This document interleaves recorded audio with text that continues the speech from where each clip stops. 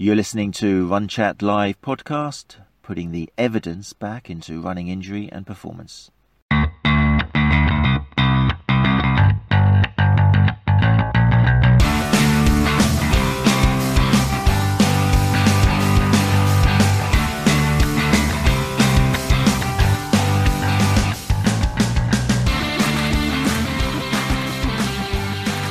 Hey people, how you doing?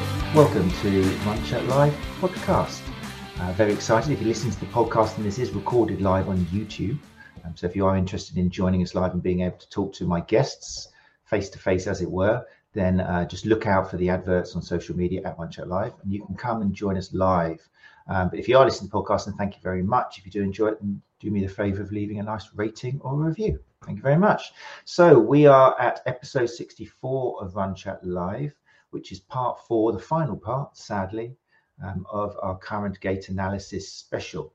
So just to take you through, in case you're joining this last one and you're not aware of the other ones, we started off with Dr. Max Paquette in episode 61 a couple of months ago now, who is the Associate Professor of the University of Memphis Human Performance Center, who gave us a kind of a wonderful intro to gait analysis, some of the misconceptions, how traditional gait analysis has had to evolve a little bit, not completely, we're not throwing it out the door completely, but how we've had to move on a little bit from the days of, let's see what's happening at your subtalar joint, because we can see that with our eyes, and therefore you're going to need this shoe.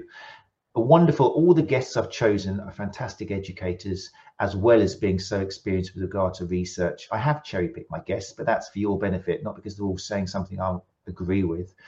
As always, Run Chat Live is about putting the evidence back into running injury and running management. So that's why I've chosen the people I am. And we continue. Episode 62 was Jean-François Sculier, who is Vice President and Director of Research and Development at the Running Clinic. Some of you will know JF already because he was a guest at my Run Chat Live conference 2019. I dragged him all the way from Canada to sunny Brighton. And another great episode, focused a lot on JF's most recent study, which is all about gait retraining. And he took the most common assumptions we make with regards to how we can affect parts of the body with certain kind of cues and changes, and he analysed them all in the study and came up with some interesting results. Great episode, and as with all of them, you can listen to it on any podcast app, or if you want to watch the video, just go to the Run Chat Live YouTube channel. We then went a couple of weeks ago now with the wonderful Dr. Izzy Moore, also a guest who I brought to Brighton, this time only from Cardiff, and Izzy talked more about particularly sex-specific variables and whether we should be considering different factors when the runner on the treadmill is female. Wonderful episode. Again, Izzy Moore is a fantastic researcher, like all of my guests, and a wonderful calmness to them. I don't want to say she's the most calm of them, but she does have a wonderful calmness to her, which is amazing considering that I forced her to come into the live Run Chat Live podcast when she only had about a couple of hours sleep, because recently had a little one, so that was cool. So that's there as well for you to listen to. And Izzy actually said on there her two mentors, one was not on the show, haven't been able to get Irene here, but we did manage to get Dr. Alison Gruber, who Izzy gave a shout out for, and Alison Gruber is going to be with us shortly. Dr. Alison Gruber is Assistant Professor in the Department of Kinesiology at Indiana University, Bloomington. And as Dr. Izzy Moore said a couple of weeks ago, is just one of the huge names, with a lot of respect, starting back probably nearly 15 years ago now, with some magnificent papers, working with some magnificent other authors. And we've got the joy of spending an hour with Dr. Alison Gruber very shortly. Before I do that, just as it's the last episode, just to let you know, if you are UK based and you've been stimulated into kind of modifying your gait analysis provision, or maybe you're interested in starting up some kind of gait analysis, but you want to stay on the evidence informed page, then I am running a course. It's going to be in May. 2 online mornings will be or online, and then the last one will be face to face in Exeter. Okay, there might be more around the country, but for the moment, if you want to get to Exeter, it's going to be hosted by the school. Full details, as always, at runchatlive.com. Right, enough about that, enough about me. Let's start this episode 64, Footwear and Foot Strike, with my very special guest, Dr. Alison Gruber.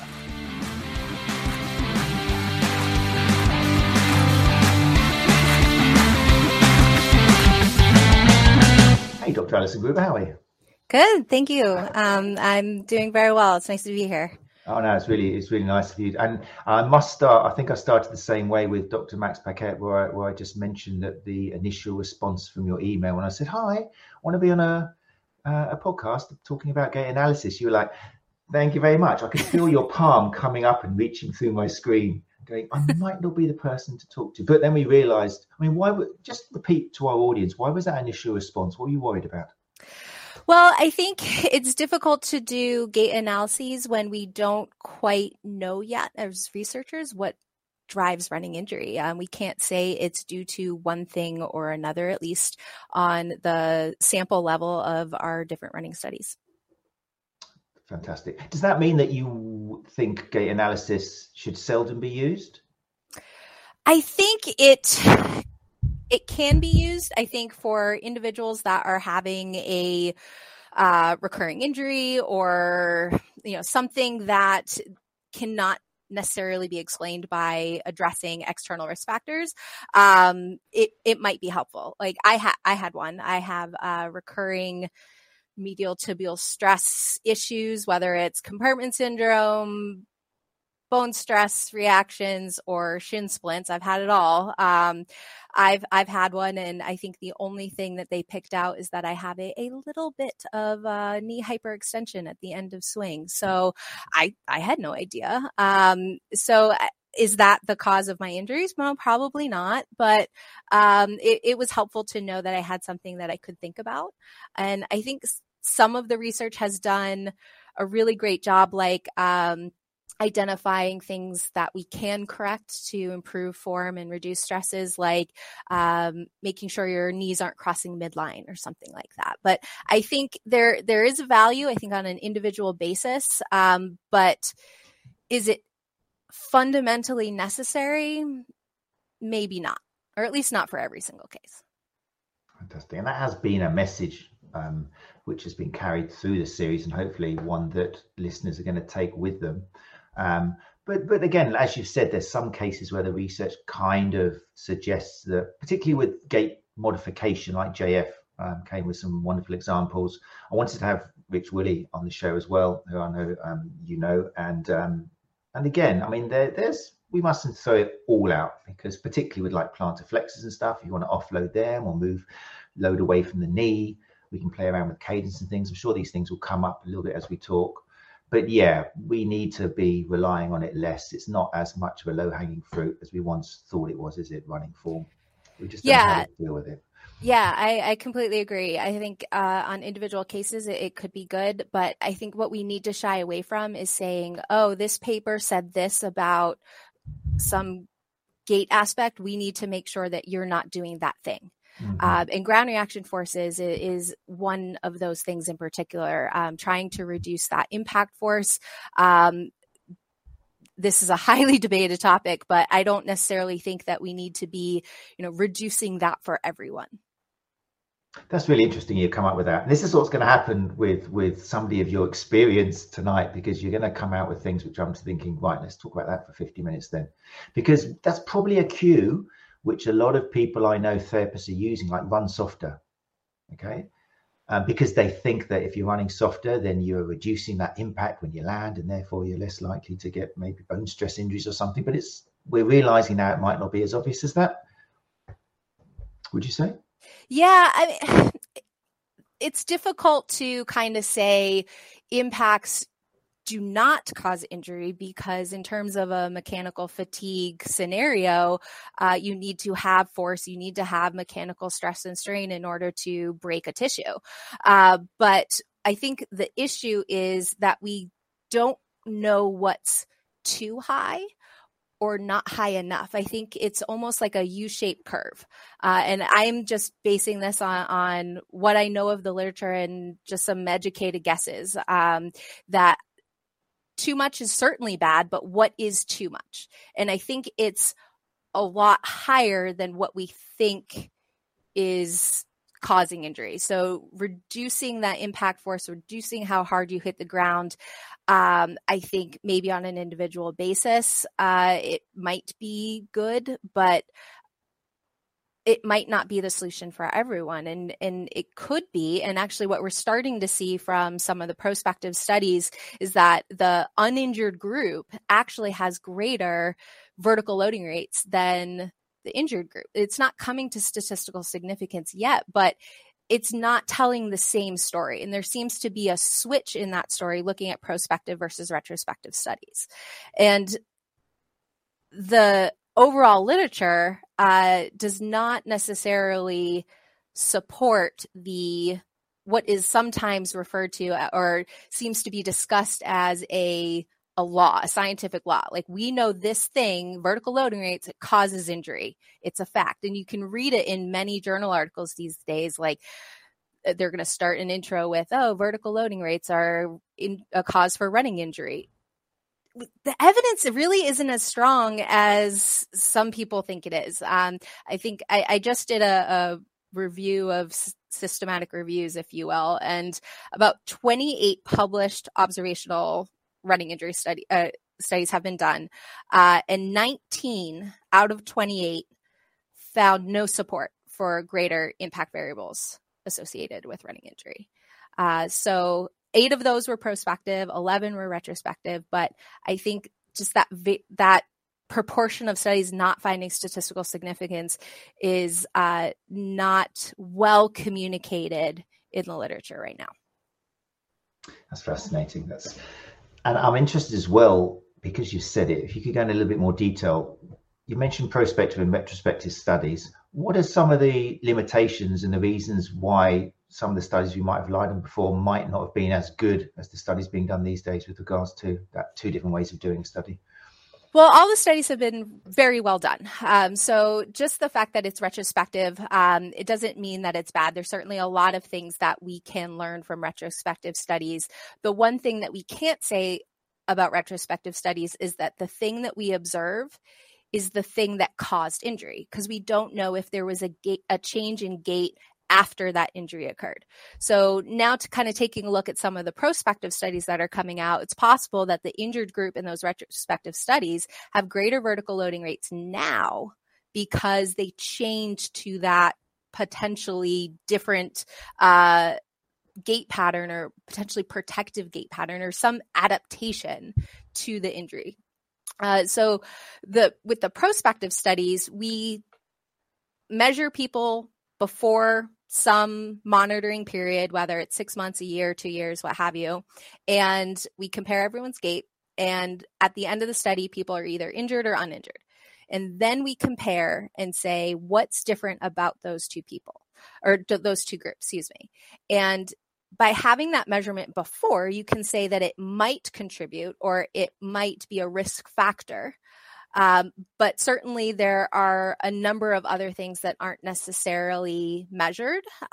So I think everyone agrees that that running injuries are multifactorial, and prospective studies are taking a small piece of risk factors, but not necessarily looking at absolutely everything. And it's impossible to look at absolutely everything. Things like, nutrition, sleep, I mean, those things are not well investigated yet, but they're certainly going to have something to do with it. Fantastic. Great. So I think just to give our audience an idea, I looked at ResearchGate, and I've had this conversation with our listeners for the last 3. It's a great site where a lot of therapists are kind of worried by the idea of finding research, but ResearchGate is wonderful, I think, because it just gives a list of all of an author's particular studies, gives you a chance. A lot of them are free access. A lot of them, sometimes, if you really want to get into it and you just kind of contact the author, they'll send you a copy. A lot of them, you don't have to necessarily pay a fortune to be able to have access to it, or just ask. That's one of the good things about social media. You'll find someone with a copy, and generally the author is not going to lose money because you have got access, because someone's giving you the paper. You're not taking money out of the author's pockets. You're probably just taking money out of the publisher's pockets or something, which the author doesn't often worry too much about. But we go back to about, I would look for you, and we go back to about 2009. And I did this definitely with Izzy a couple of weeks ago. I'm going to bring it up onto the screen for those of you who are watching the video on YouTube. And I'm interested, obviously, we'll have a look at the title, but I want to know where you were in 2009, what your influences were, why you chose this as a topic. and what you found then. So I'm just going to bring it up so you got a little bit of a visual here. I'm going to put it onto full screen just so we can see it. So this was 2009, and it was metabolic cost of altering foot strike patterns in running. I'm not sure why it's called 2948. I'm sure you'll tell me that now. This was one of your earliest studies. Was it to do with running? Yes. So this one was the pilot study for my dissertation. So it has the 2948 at the end because that was the abstract number for the American College of Sports Medicine annual meeting. So this was the first study that ended up becoming, or at least being, the pilot data for a 2013 paper on the metabolic cost and carbohydrate oxidation in forefoot and rear foot runners. So was there anything particular that made you choose that for your dissertation, or what was the era like at the time? What else were you looking and reading, and what was kind of inspiring you? Yeah. So at the time I was at the University of Massachusetts studying under Joe Hamill. And I think at that point I had just changed my research topic for my dissertation. I had done a bunch of work on ACL injuries, and I wanted to investigate the differences in patient outcomes between a single bundle versus a double bundle ACL reconstruction. And after realizing that the logistics of that were going to be very difficult, particularly getting enough patients to have the sample size that I needed for the particular outcomes that I was looking for, Joe thought, hey, what about foot strike patterns? What do you think of that? And so he pointed me into a couple of resources, and kind of the rest is history. That ended up being my dissertation topic, and that's why I'm here today.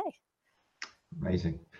What do you remember back then, 2009, what was the thought back then with regards to foot strike? Were people being kind of teased into one particular idea, or?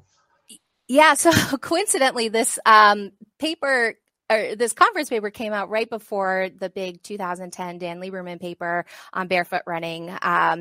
So it didn't have as much hype at the time, but essentially my dissertation and this preliminary work aimed to address some of the main quote unquote benefits, or the main reasons why someone might want to switch to a forefoot pattern. So first being it's more economical, or you have a lower metabolic cost running with a forefoot pattern than a rear foot pattern.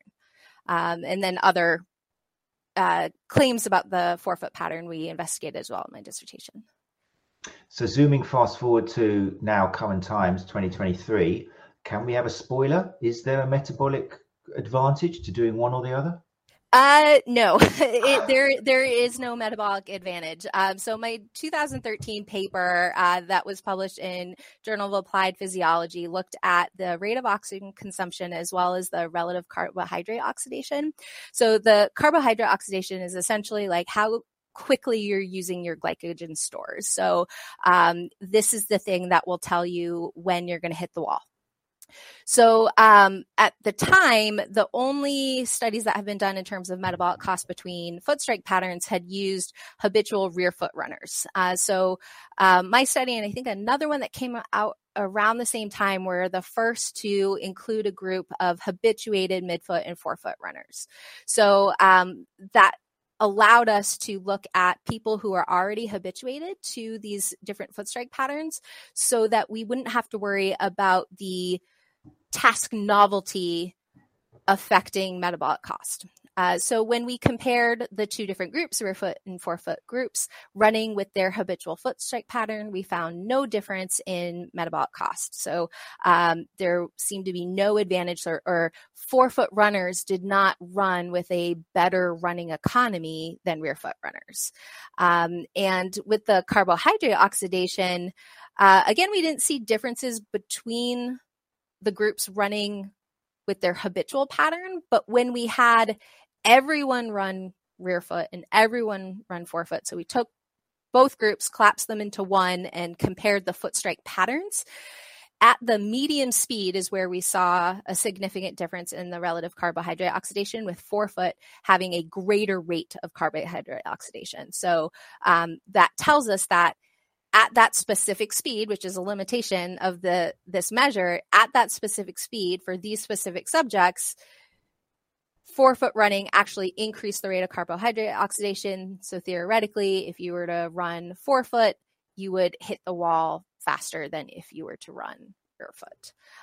And there were some other kind of more minute differences, like how much the rear foot group changed their metabolic costs between foot strike patterns versus the forefoot group, that you can see in the individual differences that I published in the paper. But it really tells that there's an individualized story. So for the group as a whole, neither pattern is better. But if you look at individual differences, then there might be some people who benefit by switching to forefoot, some people that might benefit by switching to rear foot. So it's really an individualized story.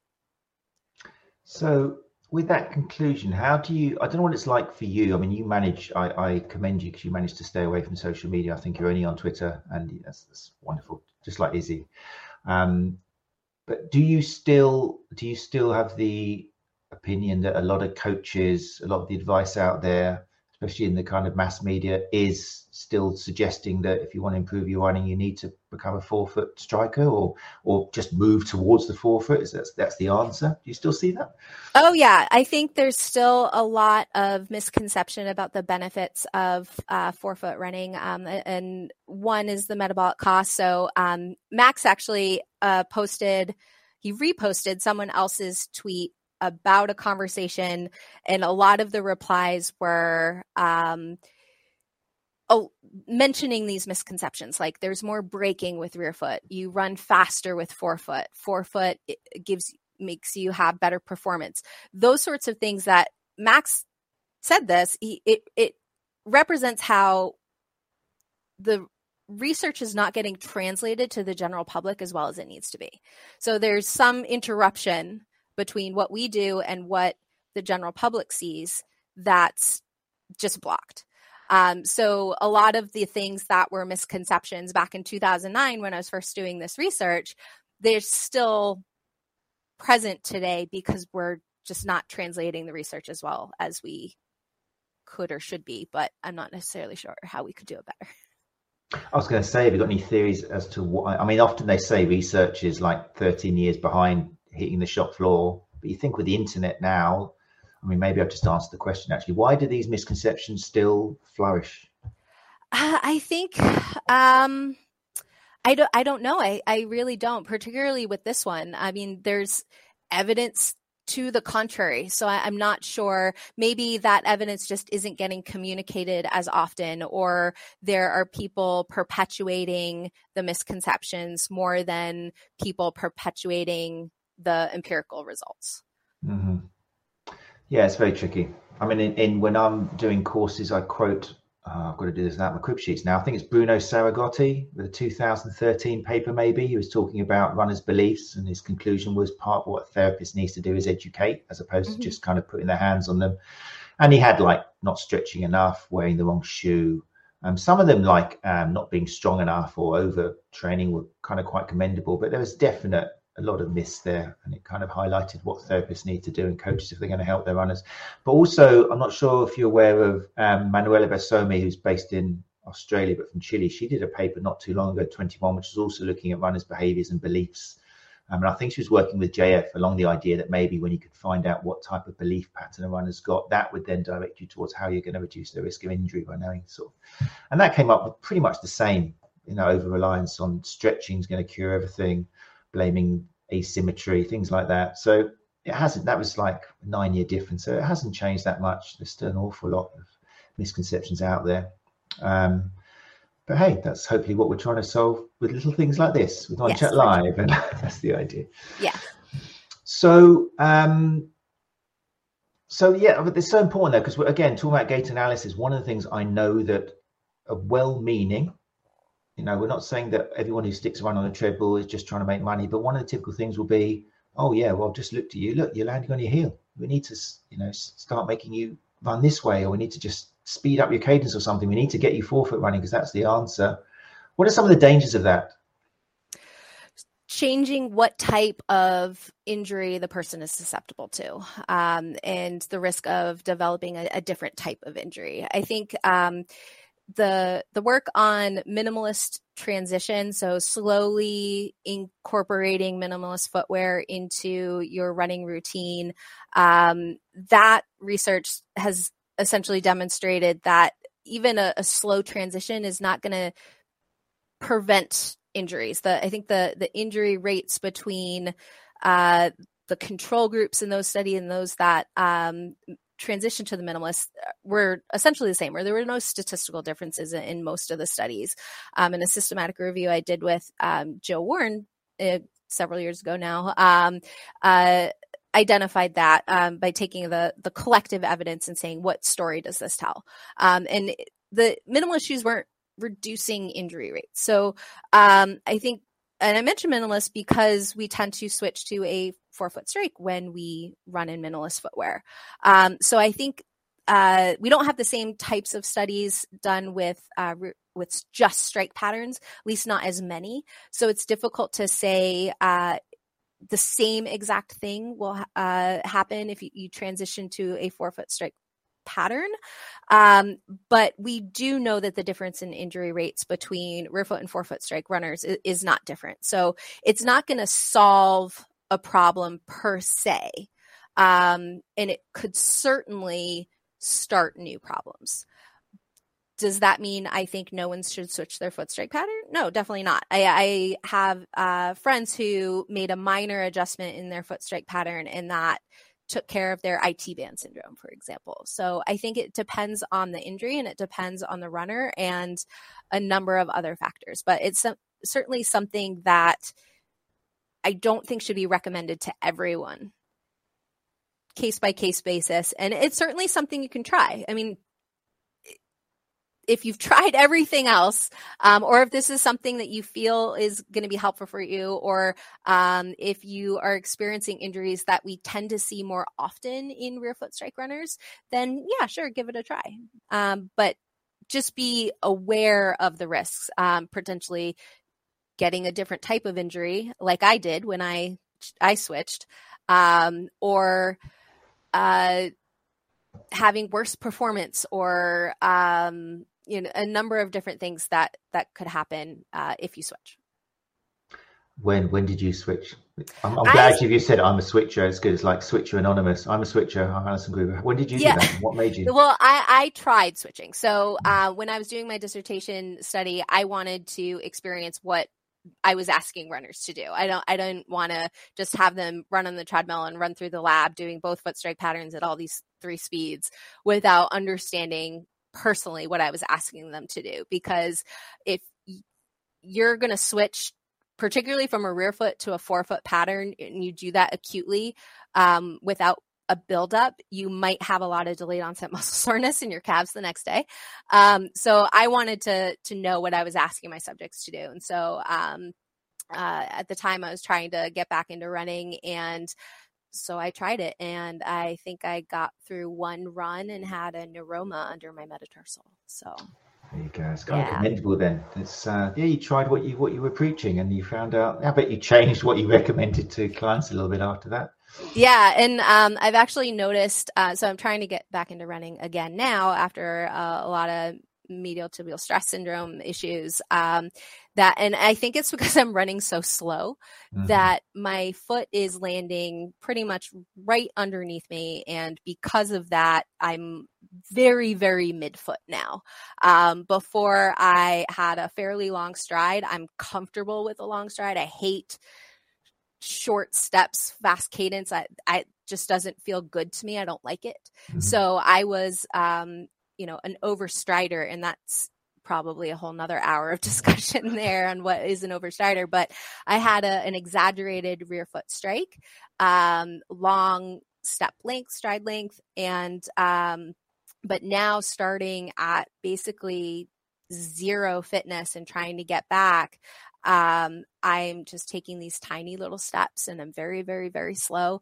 And now I'm running midfoot, and it's not something I thought to do. It's just a product of, I think, how slow I'm going and where my foot is landing because of my speed.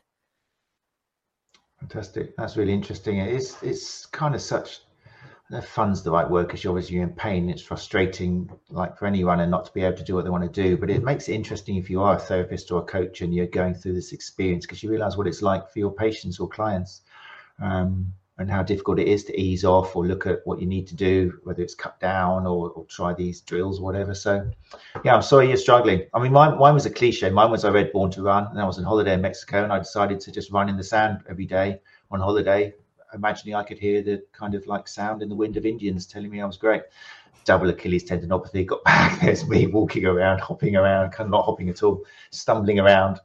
And other people at work saying, Matt, you realize you don't have to get every injury you treat here. You can't just, so but it changed I was very aware then, of what was going on at that time. Talking of Achilles, I want to bring up another paper, 2035. Wow. I've got so many papers here, but we'll just bring up the ones we come across. So let me bring up this one here. I'll put it onto full screen so I can see it. It was, I will miss that one for the moment. I want to go to, Achilles tendon forces in forefoot and rear foot running, which I think kind of links into what we've been talking about. That was 2011. Any memories of that? Oh, yeah. So this was another dissertation paper. One of the aims was to look at how the Achilles tendon moment arm might be a contributor to running economy in these two different types of groups, but also to look at the forces going on in the Achilles tendon. You might jump right into, Achilles tendon force, Achilles tendinopathy, injury stuff, but there's also a performance aspect of this as well. And so this particular study in this chapter was going into a little bit of both. So in order to utilize elastic energy in your Achilles tendon, you need to stretch it like a rubber band. And if you stretch a rubber band more, you get more launch out of it. So if you're trying to hit your little brother across the room, you're going to stretch that rubber band as far as you can and then release it, and then it's going to go very far. So with Achilles tendon and any elastic structure, you have to put force into it to be able to store energy to get that energy hopefully back out. So one area for this particular study was jumping into or getting started with musculoskeletal modeling of forefoot running to try to understand the Achilles tendon elastic energy utilization mechanism.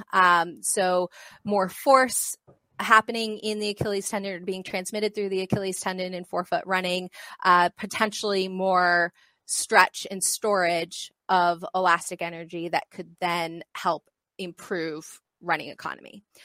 So that was one of the areas, but the more force is also an issue with, of course, being more susceptible to Achilles tendon issues, injury issues as well. So there's a kind of a trade-off of performance and injury risk here. Very interesting. So once again, I guess you've got to look at the person in front of you. Somebody might change or have a particular foot strike, and they might get on very well with it and they're not susceptible to injury. But the next person who comes along could be running exactly the same way and they are susceptible to injury. And we don't know why not. We just have to look what we've got in front of us rather than going by a kind of textbook model. We've got a question here. Someone's joined us live. Let's just bring it up onto screen so we can see it there. Kemosabi, nice name, Kemosabi75 has got a question. Isn't it necessary to address all components of running, cadence, overstriding, etc., and not just only foot strike pattern? I don't know whether you've just joined us, but yeah, that's tonight is called Foot Strike and Footwear. But yeah, what would you say to that question? Is it necessary to address all the components of? So not necessarily. Like you can change your cadence without changing your foot strike pattern, and you can change your foot strike pattern without changing your cadence. So I think what you change and if there are changes happening together, that it kind of depends on the individual and what they feel comfortable doing. When I was more of a runner than I am now, like I said, my stride was very long and I hated having short strides, fast cadence. But I could change my foot strike pattern with those long strides. So that was me. Someone else might need to shorten their stride or shorten their step to be able to facilitate a change in foot strike pattern. Okay, great answer. And Kimo Sabi has said, thanks for answering my question. No worries. That's the idea. That's why we do it live. If anyone has got a question, then bring it up onto the screen. So once again, I worry that sometimes the message is going to get boring, but it's individual. Depends on the person in front of you. Yeah. The great Craig Payne, I'm not sure if you're aware of his work, but a podiatrist from Melbourne, Australia. He kind of said like different shoes will affect different runners at different times, at different speeds, different types of run. It's all very much different. It depends. There's not a textbook. That's the message. There isn't. We're not like cars. There's not a manual of how to fix somebody or reasons to say why it's not running. We're far more complicated than that. Definitely.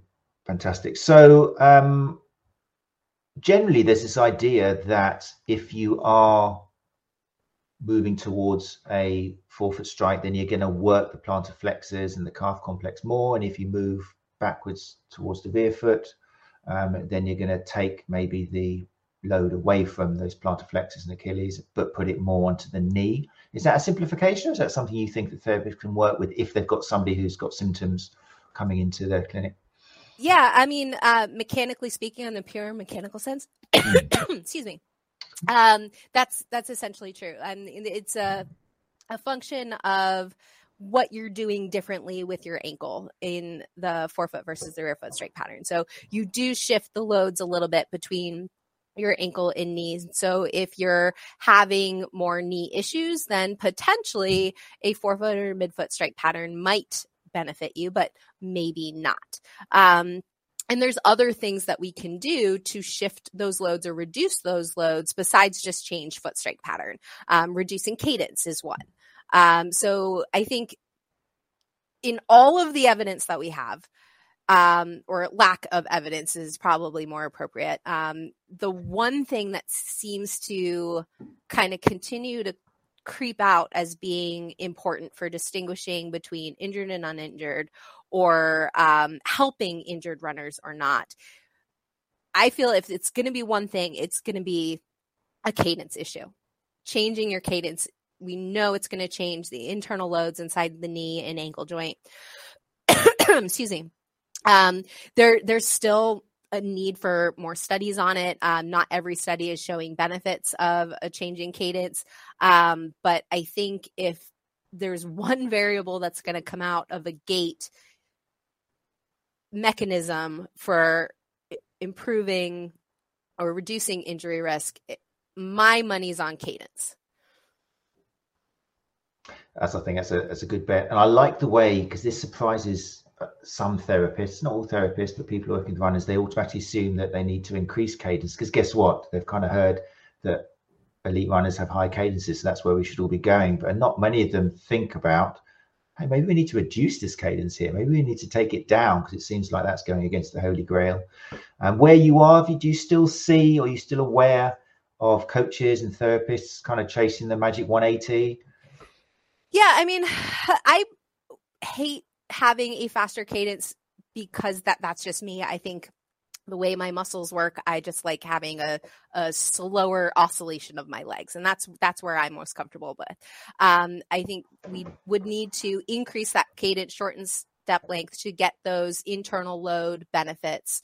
But I think what we sometimes kind of skip over and is that the cadence is very, very fast in elite runners because they are running at such fast speeds. So using elite runners as a model for what our cadence should be is not entirely appropriate. So we need to have cadence and step length thresholds, if you will, for different types of speeds and potentially different types of runners.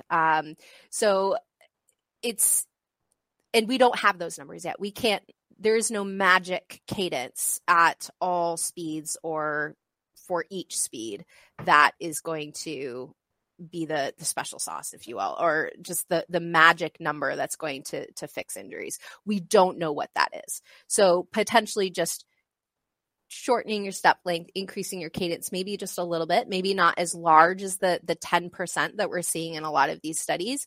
That might be helpful, but maybe we need to do a 10% change as well.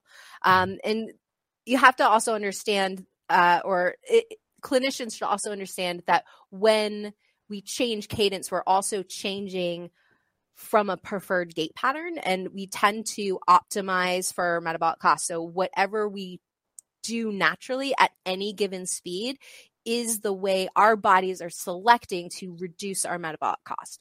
So by changing cadence, you're potentially increasing your metabolic cost of running at the exact same speed, at least for a short period of time until that new cadence becomes your new preferred cadence. Mm-hmm. So running might feel more difficult for some people at the start of a cadence change. Yeah, that's great advice. And that's something which, if people are having clients on their treadmills and they're playing around with cadence drills, they need to explain to the client, or they're not going to come back, because they're going to feel exhausted. They're going to feel tired. They're going to be thinking, this is not working for me, mate. I know you're saying I'm supposed to be. So you need to give that kind of disclaimer down, or that kind of caveat, saying it's not going to feel great to start off. Because as you say, the body's just trying to work in a different way. And it's, probably brain nervous system related. Obviously, it's going to output a little bit of resistance and fatigue and go, what are you doing? This isn't normal. So yeah, important point to make.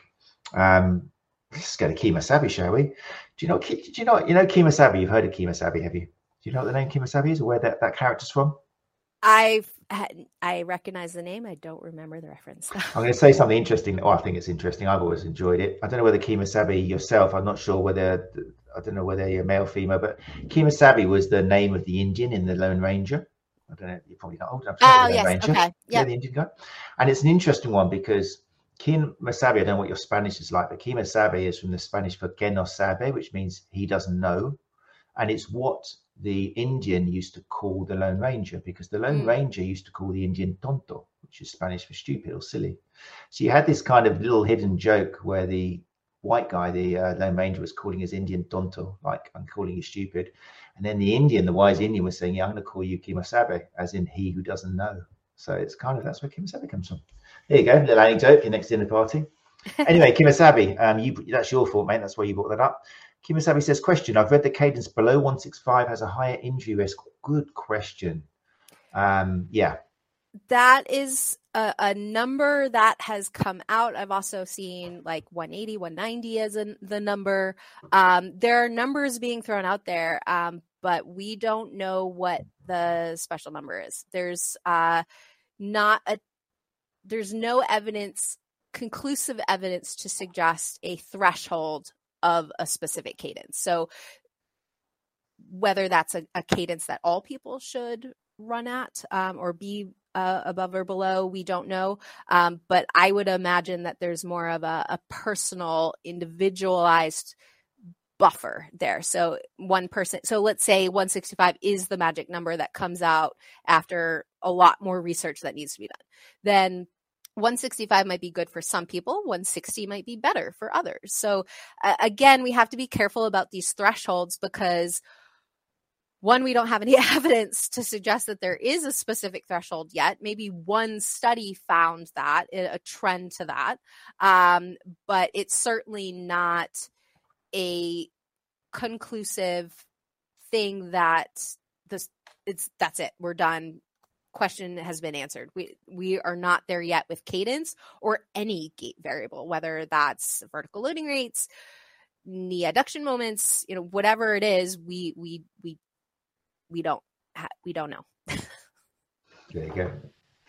So great question, Kemo Sabe. And again, it's something which people need to be aware of, because a number of videos, again, you stick away from social media, so healthy, I can't avoid it.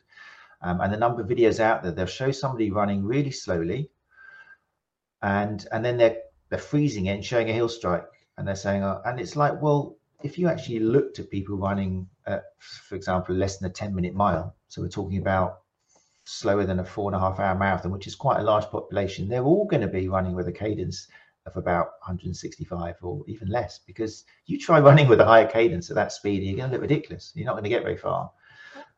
So it's all relevant to speed, isn't it? And the person. So yeah, you have to watch out for that.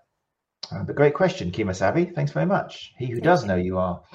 I'm really, because we've got you here, Alison, I want to bring up another paper of yours, if that's okay with you. Where are we? 8:49.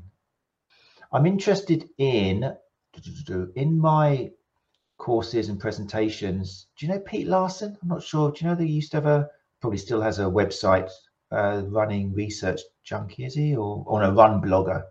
Pete Larson, he's a biologist. He did a study at the 2009 Manchester City Marathon.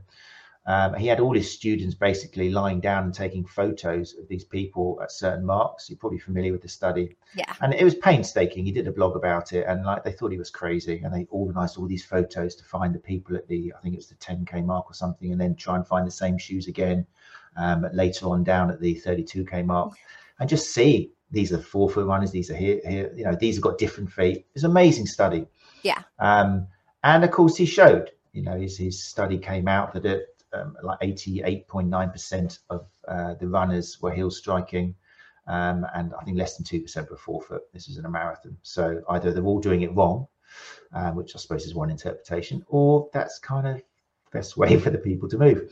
So I was interested to see, and I'm interested how you did this and what your conclusions were in your study, which was looking at, let's see if I can bring it up here. I'm gonna have to fast forward past a few because you've done so many. Let's go past that. That's the ground reaction force. Here we go. Foot strike patterns and race performance in the 2017 IAAF World Championship men's 10,000 meter final. That was done. We're fast forwarding now to 2021. So yeah, for people who aren't familiar with the study, what did that involve? What did you do? Yeah, so I was actually invited to collaborate on this study and an earlier study with the marathon by Brian Hanley, who led this research group, who did all the filming, did all the data analysis. So I came on at the lower end of the work effort in just helping to interpret the data and write up the papers. So for this 10,000 meter study, essentially the same thing that Larson did, take video at different points in the race. So on the track, it was very simple. Set up a camera, take pictures, measure their foot strike pattern based on the angle of their foot with the ground. And so in this elite of elite 10,000 meter race, there were no rear foot strikers. So I think this is kind of where some of the misconceptions might come out. Like, oh, there were no rear foot strikers, meaning rear foot strikers are not good enough. Their performance isn't good enough to be in this 10,000 meter race. Maybe so. We can't say because we didn't have any rear foot strikers in this race. But I think it's more of just the mechanical function of speed. This is the pure mechanics of it. As we run faster, we have to shift to a more anterior foot strike to be able to accommodate the mechanics of running fast. That is specifically being able to produce enough force against the ground in a very, very short contact time. And the ability to produce force over shorter and shorter periods of time is the limitation for sprint running. Certainly this isn't sprinting, but it's still very, very fast running for this elite group. And so I think we're not seeing rear foot strikers simply because, one, the mechanics of it. Two, we can't exclude any influence of coaching. Maybe all of these runners were told to midfoot and forefoot strike a long time ago. It's hard to say. So what we can say, though, is with the mix of midfoot and forefoot strike runners, there was no benefit of midfoot versus forefoot in terms of race performance. So, for example, the first place runner was forefoot to start and the end, but midfoot in the middle. The second place runner was midfoot for the vast majority of the race, then was a little asymmetrical towards the end, and then finished midfoot. Third and fourth place, purely forefoot. Fifth and sixth place, purely midfoot. So we can't say that with these two strike patterns, there's a performance benefit of one over the other for these elite runners. Okay, interesting. I'm not sure. I can't recall. Did you see difference on the same runner between left and right strike when they landed? Yes, we did look at asymmetry, and there wasn't a ton of it. I think only 3 runners had asymmetry. and it was just in short periods of time during the race. Okay. I'm going to have to mention this study more because it kind of contradicts, I don't want to be accused of cherry picking, because as we were talking before, I've got the photo by Dr. Ian Hunter that was taken of the American trials, 10K as well. And he's got some, very well-known names. He did it for men and women in the races, and there's a whole display of different gentle heel strikes. Because that's the other thing, we need to remind people that there's different ways of heel striking. It Yes. depends a lot. There's a glancing heel strike. It's very tricky, isn't it? You can't just say they're all heel strikers. You could divide that into 3 different types at least. But yeah, I'll have to mention it because his did show a lot of variety. But obviously your one didn't come up. But it's interesting that there was variations in the same runner at different times in the race. So yeah. Well, look, it's 5-2 now, and it's worked out quite well because although you've been continuing, you've done plenty more studies throughout 2022. I'm interested in this final one I want to bring up. Let's change that because it would be a nice way. We've talked basically so far, it seems, about it depends. Let's not put so much importance on foot strike, on the type of shoe. It's not a case of everybody needs to be minimalistic in their shoe or everybody needs to protect themselves with a more traditional shoe. It depends on the individual. But it's interesting to see that after, I think you've got definitely over, it says there, doesn't it? How many publications? 104 publications to your name. In 2022, September, you came up with this study, The Missing Link in Running Injury Research, non-running physical activity. Can you talk us a little bit through that? Yeah, so this is an editorial essentially making a suggestion on an area that we should start looking at more, which is what runners are doing outside of running. What are they doing for the other 23 or so hours of the day?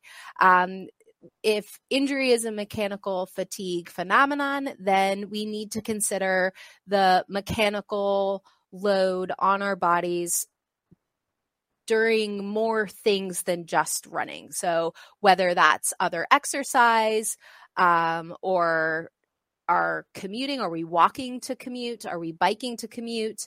Are we standing at a standing desk all day? All of these sorts of things. And I think maybe we haven't been looking at it as much in the past. And there's certainly a few studies that have looked at, have taken some survey information of what other sports people are doing. But even a small fraction of those use that information in regression analyses to identify if it was a risk factor for injury or not. And even the answers there are even mixed. But people might not think it's important or may have glazed over it, thinking that the loads that we experience during activities, daily living are just so low that they don't matter. But a nice little example we have in this paper uses data from a simulation study by Ross Miller that looked at standing, walking, and running. How much knee joint load is occurring during those three tasks. And so what we did in this editorial is use that data to calculate if someone was using a standing desk for 8 hours at their work, then that's the equivalent in terms of knee joint load of walking a marathon distance every day. So when you think of it like that, then it's clear that these seemingly benign loads that we are experiencing throughout our day might be a contributor to injury. And we do have 2 kind of differing hypotheses on this. One, doing too much activity means that your tissues aren't going into rest and repair mode, and therefore you're not building new tissue, strengthening your tissue, and creating those beneficial adaptations that you need to prevent injury and to get stronger. And at the other end, doing a lot more activity means more adaptation, more strength, more opportunity to overload and improve your tissue. So there's 2 different ways that this idea of non-running activity contributing to injury or not. Either too much is bad or too little is bad. And I think that's the case with ground reaction forces as well. So one of the motivations for this study was to just simply look, at the total loading picture. Maybe some of the misconceptions or not misconceptions, conflicting evidence that we have with the biomechanics research, in that we have one study that says X variable is an important risk factor, another study or two or three others that say that it's not an important risk factor. So the only thing that we do have is conflicting evidence. So maybe things that we haven't measured yet is contributing to that conflicting evidence, such as what people are doing outside of running. So for example, in the studies that are hopefully going to be coming out this year, we found that in our prospective running injury study, we found that the difference in mileage and running experience in our injured and uninjured groups, our prospectively injured and uninjured groups, was not different. So we couldn't say that their injuries were due to some mileage volume issue. We did see some gait differences here and there, but what we did find is that the runners that were engaging in more moderate to vigorous, particularly vigorous physical activity outside of running, tended to have a lower risk of injury. At least it was trending in that direction. We certainly didn't have the sample size large enough for statistical significance, or to have enough power, I should say. But it was just the first go at this particular paradigm. And so another motivation of this line of work is trying to kind of tease out why, say, for example, ground reaction force or the amount of pronation might be a problem for one runner, but that same ground reaction force or that same amount of pronation is not a risk factor for another. So maybe it's the way that we're dealing with our environment and a combination of how we move through that environment that's contributing together to create the injury risk. So by looking at biomechanics alone, we're not getting there. But if you add in the loading that we're experiencing throughout the entire day, not just during running activity, then maybe we'll start to see what biomechanics are actually important. Very interesting. And that kind of sums up nicely the fact that although research is conflicting with biomechanics, like you say, what that's forcing people like yourself who need even research to do is to look elsewhere. That's the healthy thing about knowing that we're not quite sure what's going on here, because you start looking outside of the box, as it were. So yeah, that's amazing. And for people who are offering gait analysis, this is again a reason why, by staying more evidence informed and following the great work of people like Dr. Alison Gruber and Dr. Izzy Moore, you can give that client who comes to you much more maybe than you could before. Again, it's still testing things out, but rather than just looking at their foot strike, looking at their cadence and looking at all these things, which it's a bit, you might want to play around with it, thinking outside the box, looking at what they're doing based on the evidence you've read here, for example, of what they're doing outside when they're not running. Are they standing at the desk 8 hours a day because they're told that sitting is going to shorten the iliopsoas or something? You know, it's like, look at their beliefs. Very interesting, really healthy. Thank you. Yeah, that's great. It's like Dr. Izzy Moore 2 weeks ago. She was talking about, again, thinking of what else could be contributing with regards to female athletes. She was thinking, well, because a lot of research has been done with guys, for example, breast movement has not been kind of assessed before, taken as a factor. And she's doing a lot of work at Cardiff now at looking at how breast movement maybe does affect what's happening at the lower level. We kind of like the idea of arms, for example, causing a contralateral effect on the hip and that sort of stuff, but maybe the amount of breast movement could be a factor with female athletes. It's something that hasn't been looked at yet because of the kind of like patriarchy in research, which I'm sure you're more than aware of. But yeah, it's thinking outside the box. So suddenly if a female athlete does come to you and they're expecting you to tell them what shoes to wear based on the level of pronation, you can go explain it nicely, get them on the treadmill, get that therapeutic alliance. But then you could say, when was the last time you actually looked at sports bra fitting and stuff? You know, because they've come to you, that conversation can happen, and bam, suddenly you're not giving them what they expected, but you're giving them something maybe more evidence informed that could really solve their issues. So it's really healthy to hear that you're looking outside the box. Of course you are. Well done, Alison Gruber, for looking outside the box. You're coming along nicely. It sounds so patronizing. But no, this is why people need to be following people like yourself, because, yeah, thinking outside the box is huge. Thank you. Thank you very much. Right. Well, look, it's 9:04. I know you've got busy things to do, I'm sure. But I really thank you for giving up your time, for coming on the show. If people want to follow what you do, like I said, I think it's just Twitter, which you are on. Occasionally, occasionally you dip in there. Occasionally I tweet, yeah. If people do want to follow you, then that is at IU Biomechanics. So the letters IU Biomechanics, which obviously stands for Indiana University. Yeah, IU Biomechanics. And definitely, even if Alison is not as posting as often as you would like, that's a good thing. It means that she's able to do research as opposed to just being on Twitter all day long. But if you just scroll back, there's some fantastic reshares and tweets and all sorts of useful information there. So it's worth having a look through. Right, that's it, people. Thank you very much for joining us. That was the last episode. If you listen to the podcast and you haven't listened to the other three, then just check them out. If you want to see what our guests look like, and get the visual input from it, and the things I've shared on the screen, then just go to YouTube. One Chat Live is going to take another little pause now while I just assess all this information. But as I have said, if you're in the UK and you're interested in gait analysis and putting a little bit of evidence into practice, then go to One Chat Live and have a look at the gait course that I'm running in May. It might be something that can help your business and the runners who you look after. So check that out. But for now, I think the only thing I have to say again once more is thank you, Dr. Alison Gruber. Thank you for having me. It was great to be here. Thanks very much. I'm going to shut down the lounge now. Thanks, Kima Sabi, for your questions. If you stick around just for a second, Alison, so I can say thank you to you once we're not live anymore. Thanks, people, for listening. If you listen to the podcast, then please, if you have enjoyed it, just leave a rating and a review. It just means the good word of our guests reaches more people because it appears higher in Google. It's as simple as that. Thanks for listening, and hopefully see you very much soon. You're listening to Run Chat Live podcast, putting the evidence back into running injury and performance.